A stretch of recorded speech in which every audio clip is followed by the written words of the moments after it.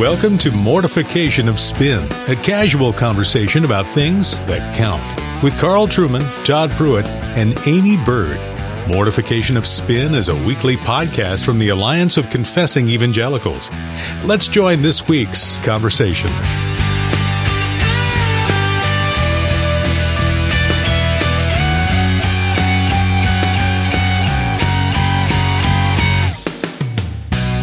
Well, welcome to Mortification of Spin. I'm Carl Trueman. I'm here with my co-hosts Amy Bird and Todd Pruitt.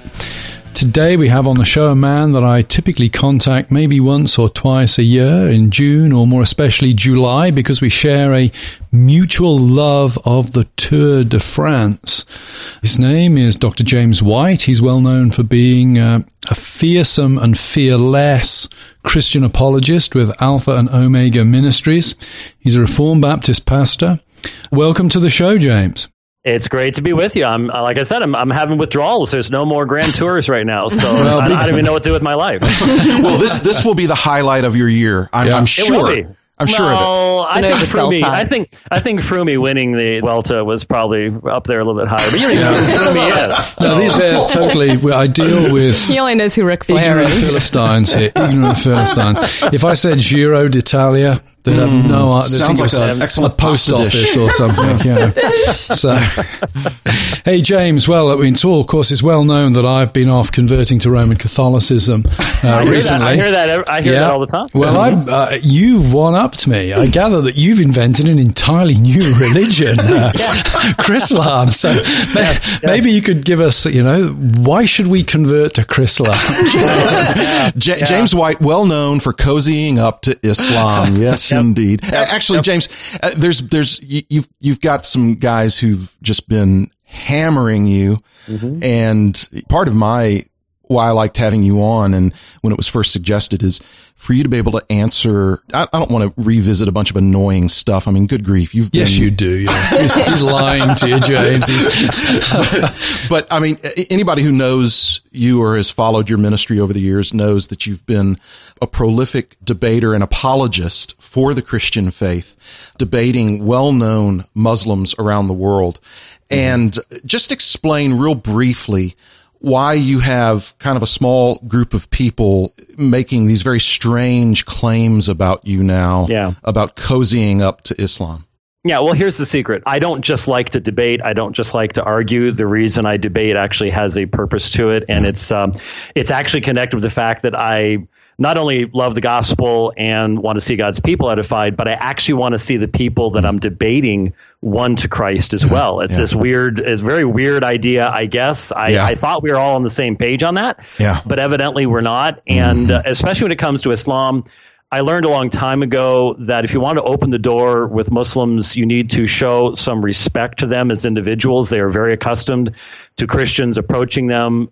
They'll tell them, you're wrong, you don't know what you're talking about. And then when they ask 2 or 3 questions, they discover the Christian has no earthly idea what they actually believe. Yeah. And so as a result, they don't really feel that Christians have any respect for them. Now, are there Muslims who do the exact same things to Christians? Yes, but that's not the issue. Right. The issue is my approach to them. And so from the beginning, I have attempted to be very accurate in my representation of Islam. I'd never, for example, if you look at the debates I've done on Islam, I never did a debate on a specifically Islamic topic. For example, whether the Qur'an misrepresents the Trinity or something along those lines for years after I started my studying. And so the reason for that was because I wanted to make sure I knew what in the world I was talking about and did not make silly statements and false arguments. And so the point is I've tried to show respect, to be accurate. And over the past, 6-7 years, I've also discovered that if you can get to know the person you're about to debate, have dinner with them, have lunch with them, tell them who you are, why you do what you do, the fact that you're praying for them, that you want the best for them, it changes the entire nature of the encounter. Yeah. I mean, it really increases the quality of the encounter and it lowers the emotional excesses and everything else. It makes for a much better debate. And it opens up many doors that otherwise would be closed to you. And so, to make a long story short, what that led to is years ago, I encountered a man by the name of Yasser Qadhi. It wasn't Dr. Qadhi back then, but Yasser Qadhi is the imam of the Memphis Islamic Center. He is the head of the Al-Maghrib Institute, which is a very large Sunni Islamic educational organization here in the United States. And we had started corresponding. He had sent me a 16 CD set called Light and Guidance, which is an introduction to Islamic theology. And as he said, I don't know if you got to see the dialogues we did, but he told this story. He said, I sent him the CD set, figuring he'd just stick it up on a shelf and never listen to it again. Well, I listened to it twice. And I started, and of course, on my bike is when I listened to it. And that's when I listened to everything else, and including a certain series of lectures on Luther recently by some guy with a British accent. Yeah. That was, yeah. Since, by the way, I hate to mention this, but in just a couple of weeks, I will actually be preaching a full public service in the Castle Church in Wittenberg. So I'm not sure if anyone else on this show has ever gotten a chance to No, you're an elite company there, James. You must have sold out to the liberal German church. Just get that invitation. That for Islam. No, but I have to admit, I'm very much looking forward to staying in that pulpit. And of course, I was thinking just this morning about how Charles stood there looking down on Luther's grave and resisted the temptation to have him dug up and tried. I'm sure Carl knows that story quite well, but looking forward to that. But anyway, how did they get onto that subject? I don't know. I had to make sure to mention that for Carl. I'm glad you did. That kind of makes my day, actually. I'm crying. You see the tears in my eyes. So anyway, Dr. Qadhi, I would start contacting him. I had questions for him. I learned a lot from him. And one of the things I've been attacked for is that I've publicly admitted that I have learned a lot about Islam from an Islamic scholar. Imagine that.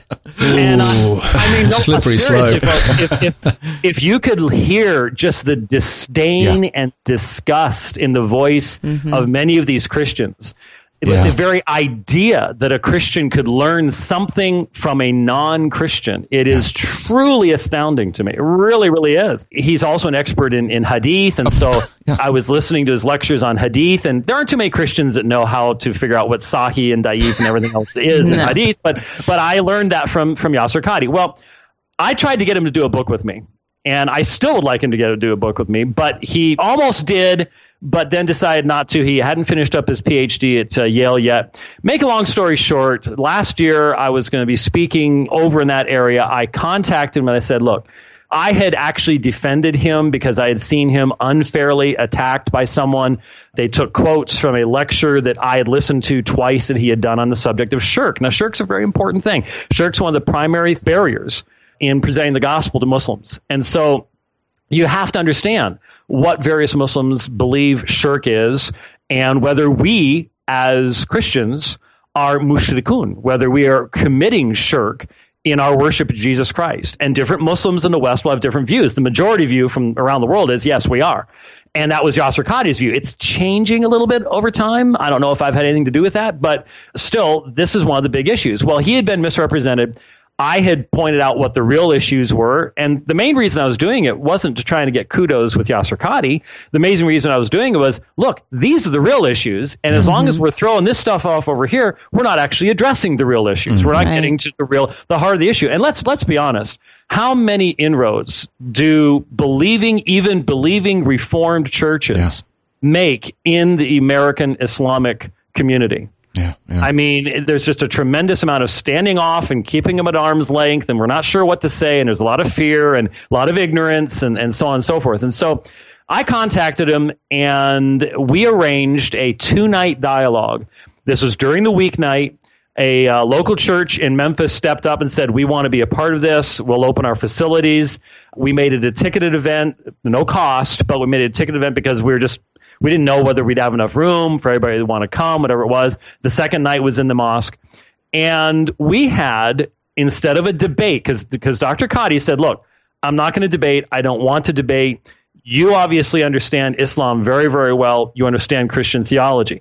I don't study Christianity. I don't really know much about it. You would be at a great advantage if we were to debate. But there's lots of stuff that we can talk about.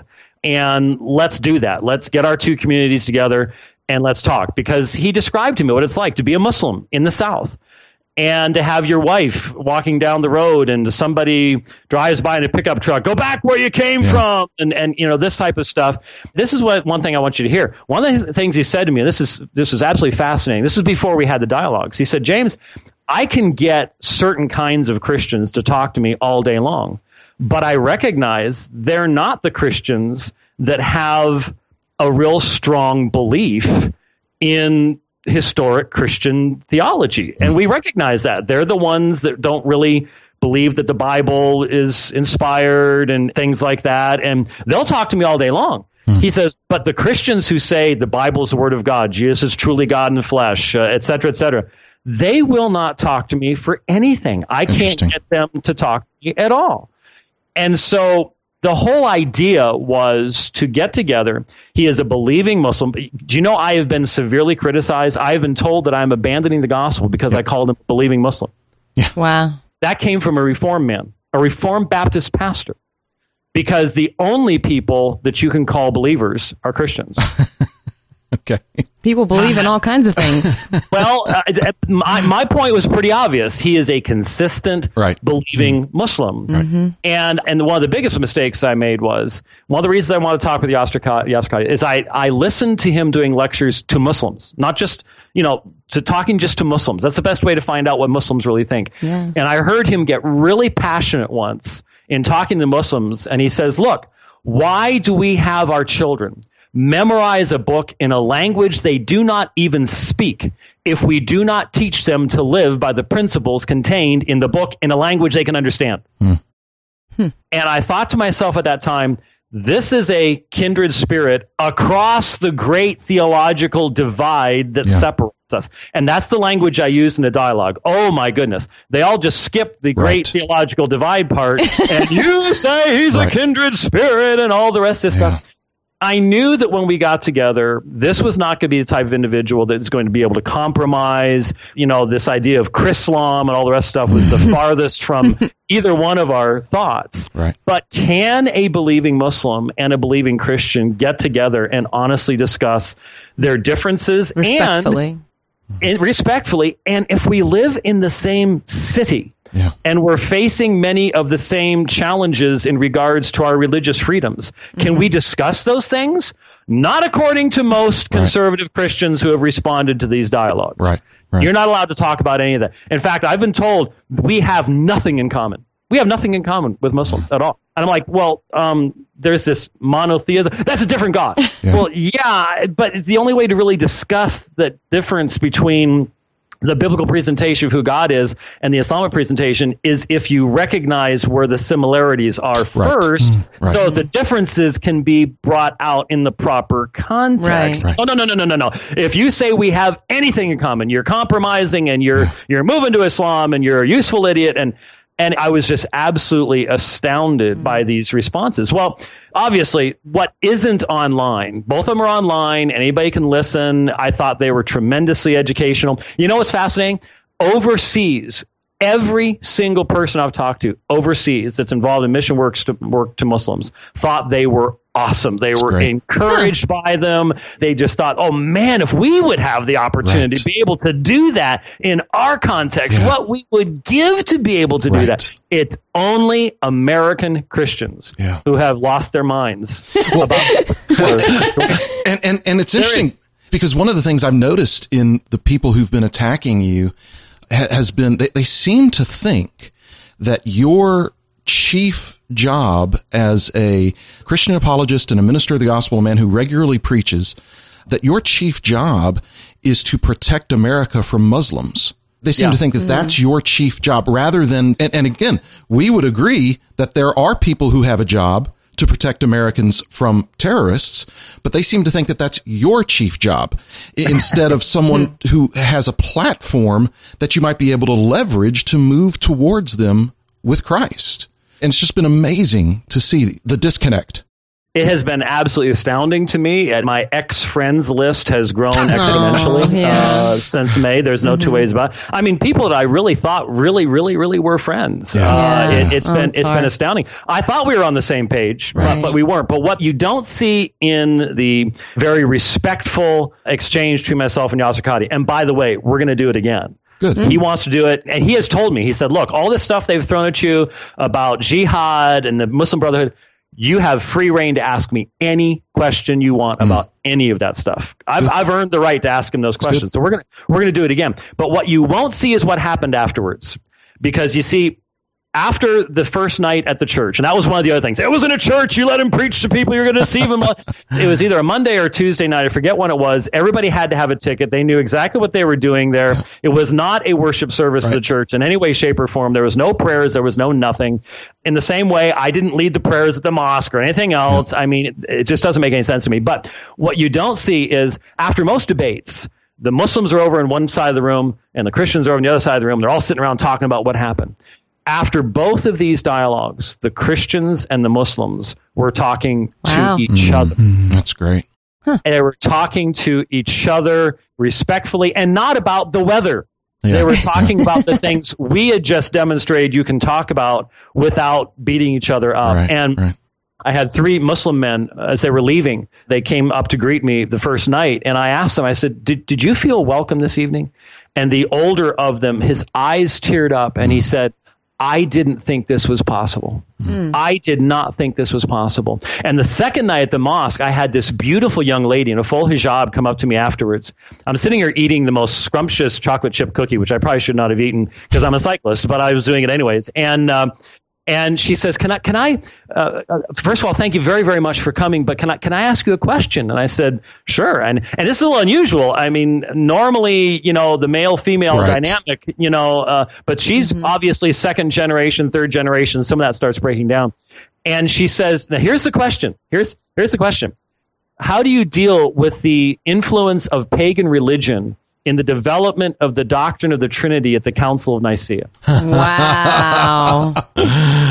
And I'm like, wow, what a wide open door. And so for, I don't know how long I'm talking to her about Constantine's actual role at Nicaea, and I'm going all the way back to Ignatius and his testimony of the deity of Christ when he writes to the church at Rome, the church in Ephesus, and all the rest of this stuff. And she is eating it up. She's really listening with fascination, and that's the kind of doors that were opened by that kind of dialogue. And that's great.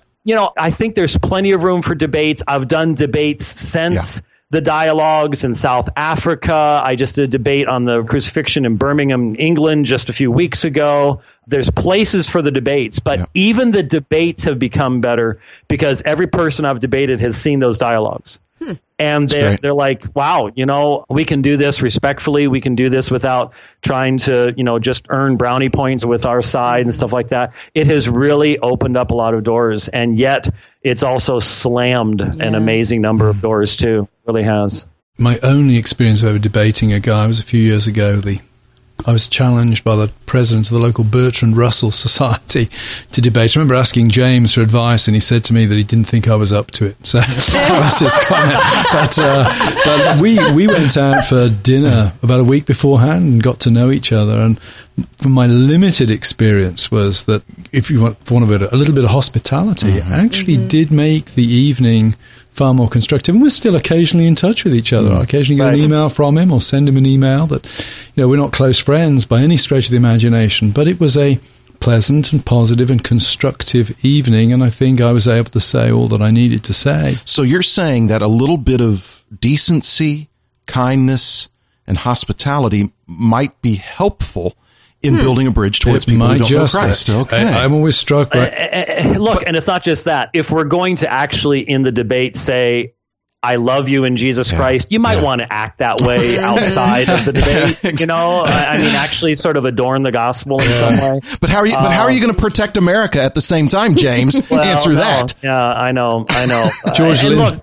I understand the politics. Believe me, I have discovered there is a huge amount of politics in a certain realm of what calls itself evangelicalism. I read a book by some guy about the need for creeds and how evangelicalism doesn't mean anything a number of years ago. But some guy, but the term's there. And unfortunately, I have seen a very seamy, dark underside of that is deeply polluted and primarily directed by political considerations. Right. You know what? Politics with a Christian topping on it is just, it really stinks. It really does. It's ugly. It's bad stuff. Yeah. That's what I wanted to ask you is, what got you into doing these kind of debates in the first place? And then what's keeping you in? Because, I mean, you're losing friends. It's the money. Come on. It's obviously the big bucks that James is pulling sure. Yeah. I tell you, it's opening all these doors around the world. What keeps me in? Well, look, I'll get to what got me in, but what keeps me in is when you have an invitation to debate in a mosque, to debate in places that almost nobody else is being invited to go into. There's no limitation being put on what you said. And anyone who watches my debates, I've done 161 moderated public debates. Whoa. So I've got a little experience. That many. I focused on quality rather than quantity, James. Just did the one. Yeah, so thanks a lot there, Carl. But anyone who's watched them knows that unless it's an extremely obtuse topic, I get the gospel in there. Right. I make application, and my opponents know I'm going to do that, and they don't have a problem with my doing that. If I believe the gospel is the power of God unto salvation, then that's exactly what I want to do. That's the whole point.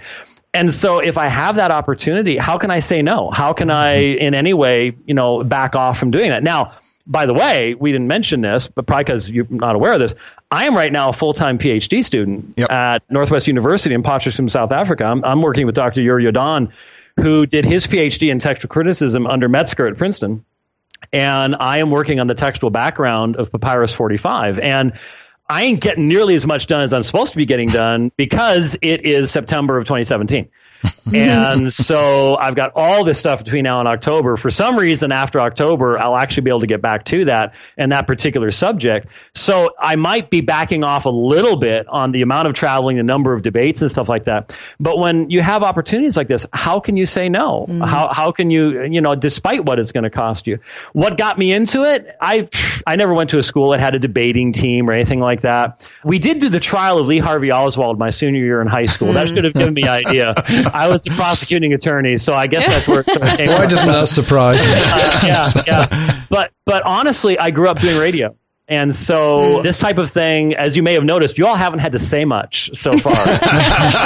It's not like you have to drag stuff out of me. And I know how to do timing and stuff like that. So debate's sort of natural for me, but it actually came about because, you all are sitting down, right? Yeah. We are. Okay, good. You all realize the first man that I debated formally was the first ordained PCA minister to ever become a Roman Catholic, right? Oh, my goodness. Didn't know that. No. Wow. Okay, You who didn't is know it? that. Who is it? Jerry Matitix. Oh, I know Jerry. Oh, he was a PCA.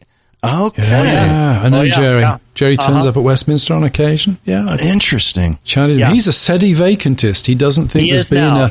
a pope since, was it 1958? That was the last time there was a legitimate pope.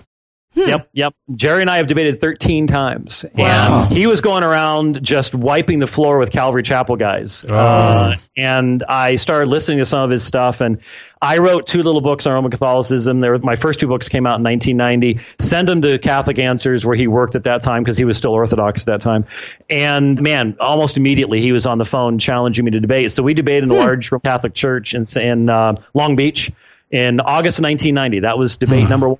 And so he's the only challenge that got you started. That's what got me started. He's the only person who can out-talk me because I think Jerry can talk. I think he has gills. I don't think he actually has to breathe. So he is able to just take oxygen in. But yeah, it's been fascinating to watch his development. And of course, he converted with Scott Hahn. And, he was at Westminster at the time. He was a doctoral student at Westminster. Yes, he was. He never finished that. No. And now he is so far off into La La Land. I don't know if anyone can get a radar fix on him anymore. But Hahn, of course, is one of the biggest names in American Roman Catholicism. And he converted along with Jerry. And so, there was a whole huge background to all of that stuff. But that's where it all started, was Jerry Matitix. And then people up in Salt Lake started arranging debates with the Mormons. Mormons, and we did manage one debate with the Jehovah's Witness, Greg Stafford, before he left and started his own cult. And so it just started developing. But the last thing that I ever wanted to do was get involved with Islam. Yeah. And it was not until 2005, two students at Biola contacted me and said, look, you've got to look at debating this guy named Shabir Ali. And so I started listening to his debates. And the two things he would use to win these debates was he would use our liberals. And most apologists really don't know much about liberalism, but I went to Fuller. So it's like, man, been there, done that, got the T-shirt. And then historical stuff against the Trinity, early church fathers, and textual critical stuff. Well, I'd been dealing with all that stuff my entire ministry and dealing with other areas. And so that's where it started with Islam, was with Shabir Ali. And that has led to debates in mosques in South Africa. And 1 week to the day after the attack on the Benghazi consulate, I was debating Zakir Hussain, who's the same young man I debated a couple weeks ago in Birmingham. But we were in the East London Mosque. And if you know the East London Mosque, I remember the first time I went there, I got on the tube with a pastor friend of mine in Wandsworth, and I got off in East London, and it was like, Carl will understand this, but you walk out of the tube station, and it's like you're in another planet. It's like Baghdad. Mm-hmm. It is. It's Londonistan.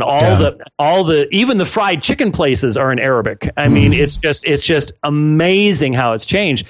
And the East London Mosque is the largest mosque in England. And so 1 week to the day, there were riots going on and all over the world. We were debating whether Muhammad was prophesied in the Bible in the East London Mosque 1 week later, which demonstrated that you can do this if you do it right. Mm-hmm. If these people feel that you are just there to insult them, well, that's not going to be a good thing. Right. But if you take them seriously, and not in any sense of compromise. No one's ever said to me, you can't say X, Y, or Z.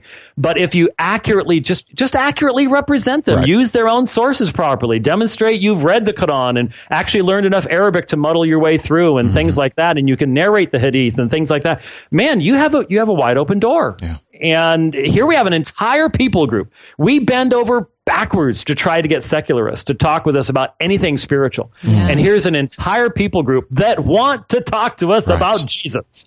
Yeah. And we won't do it because we're scared to death. The last driver I had going to Heathrow a couple weeks ago was not a Muslim. Every single other one was.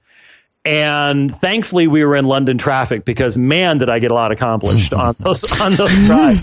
I was going by the palace talking to a guy from Pakistan about the resurrection. And they'll talk to you, especially when they find out you actually care about them. And when you can say that and then back it up by saying, and this is how I've demonstrated, this is how I've done this in my life. Man, talk about open doors. Talk about open doors.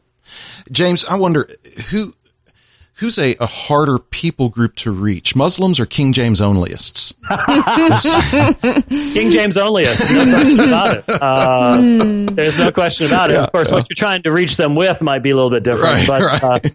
No, seriously, as far as openness to dialogue and stuff like that, most definitely, I find my King James only friends to be much more difficult to talk to. Now, James, it may go down that one of the greatest gifts you've ever given to the church was allowing Steven Anderson to come visit you and getting that on video. I just want to, from the bottom of my heart, thank you for giving that to us. That provided a great deal of pleasure just watching that. Pleasure. That's not a term I've ever heard used to that. And for those of you that don't know who Steven Anderson is, just go to YouTube, check it out. James White actually, I think, deserves a medal for patience because this guy harasses James and does all kinds of things about Calvinists and that kind of thing. And James actually let the guy come and sit with him. And James was very patient.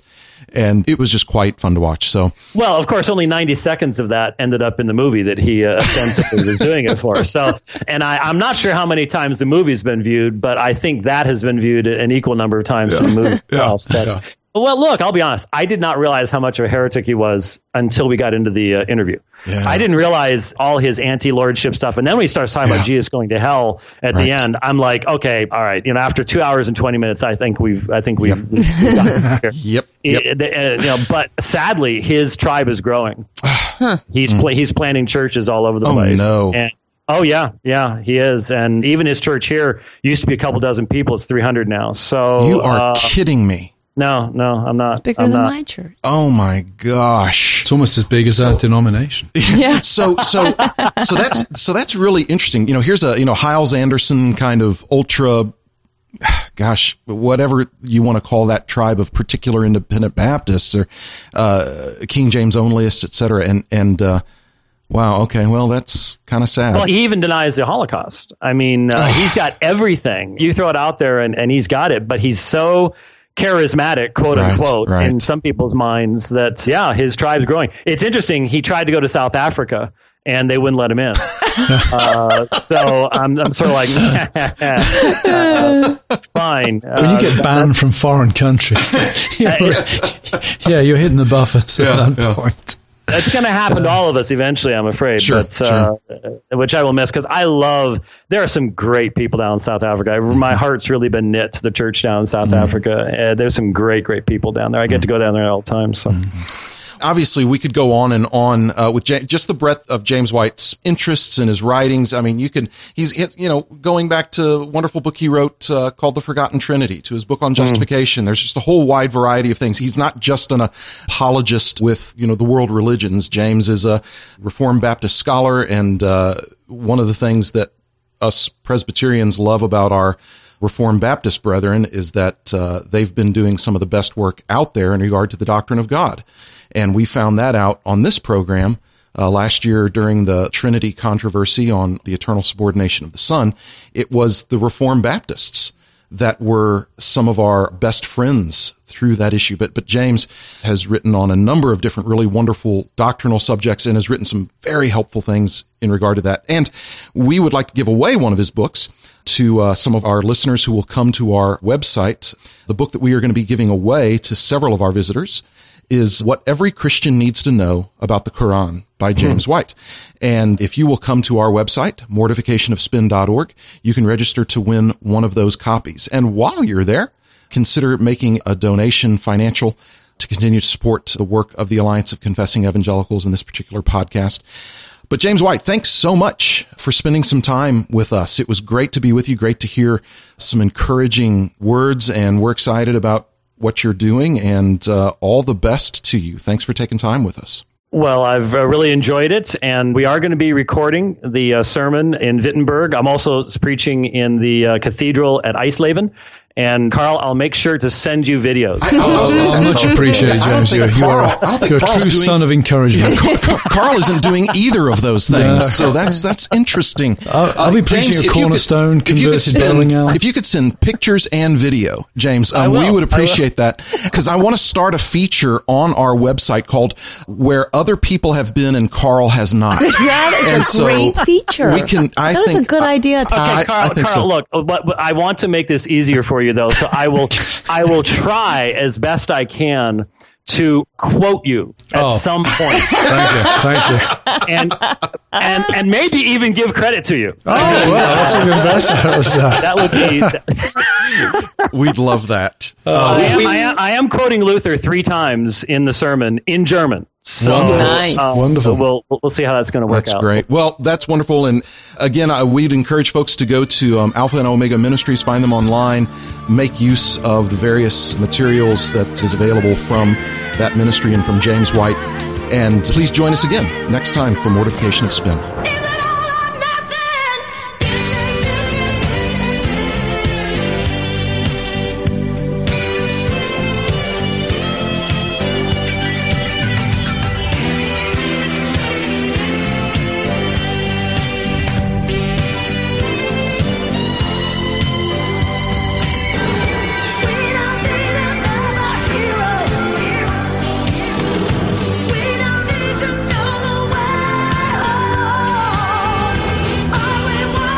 Thanks for listening to Mortification of Spin, a podcast of the Alliance of Confessing Evangelicals. Visit the podcast page and blog at mortificationofspin.org, where we'll have links and other articles from Amy, Carl, and Todd. And while you're there, please subscribe and consider making a donation. And be sure to listen next time when Carl, Todd, and Amy talk about Carl and Amy. It's really tough to leave the limelight, isn't it? I mean, here we have two men who very publicly, took very public falls. It seems to me that Paul is very clear in the pastoral epistles what the qualifications for church leadership are. That we need to hear these things from them. Like they are needed in the ministry still. Right. Yeah. And God can use the donkey. So We'll talk to you next time on Mortification of Spin.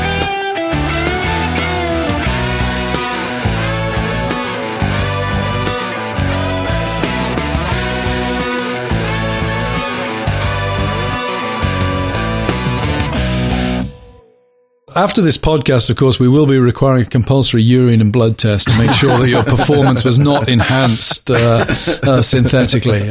I have signed nothing that says that I'm not using any performance enhancement. We have caught one or two guests using EPO in the past. But, Okay, all right.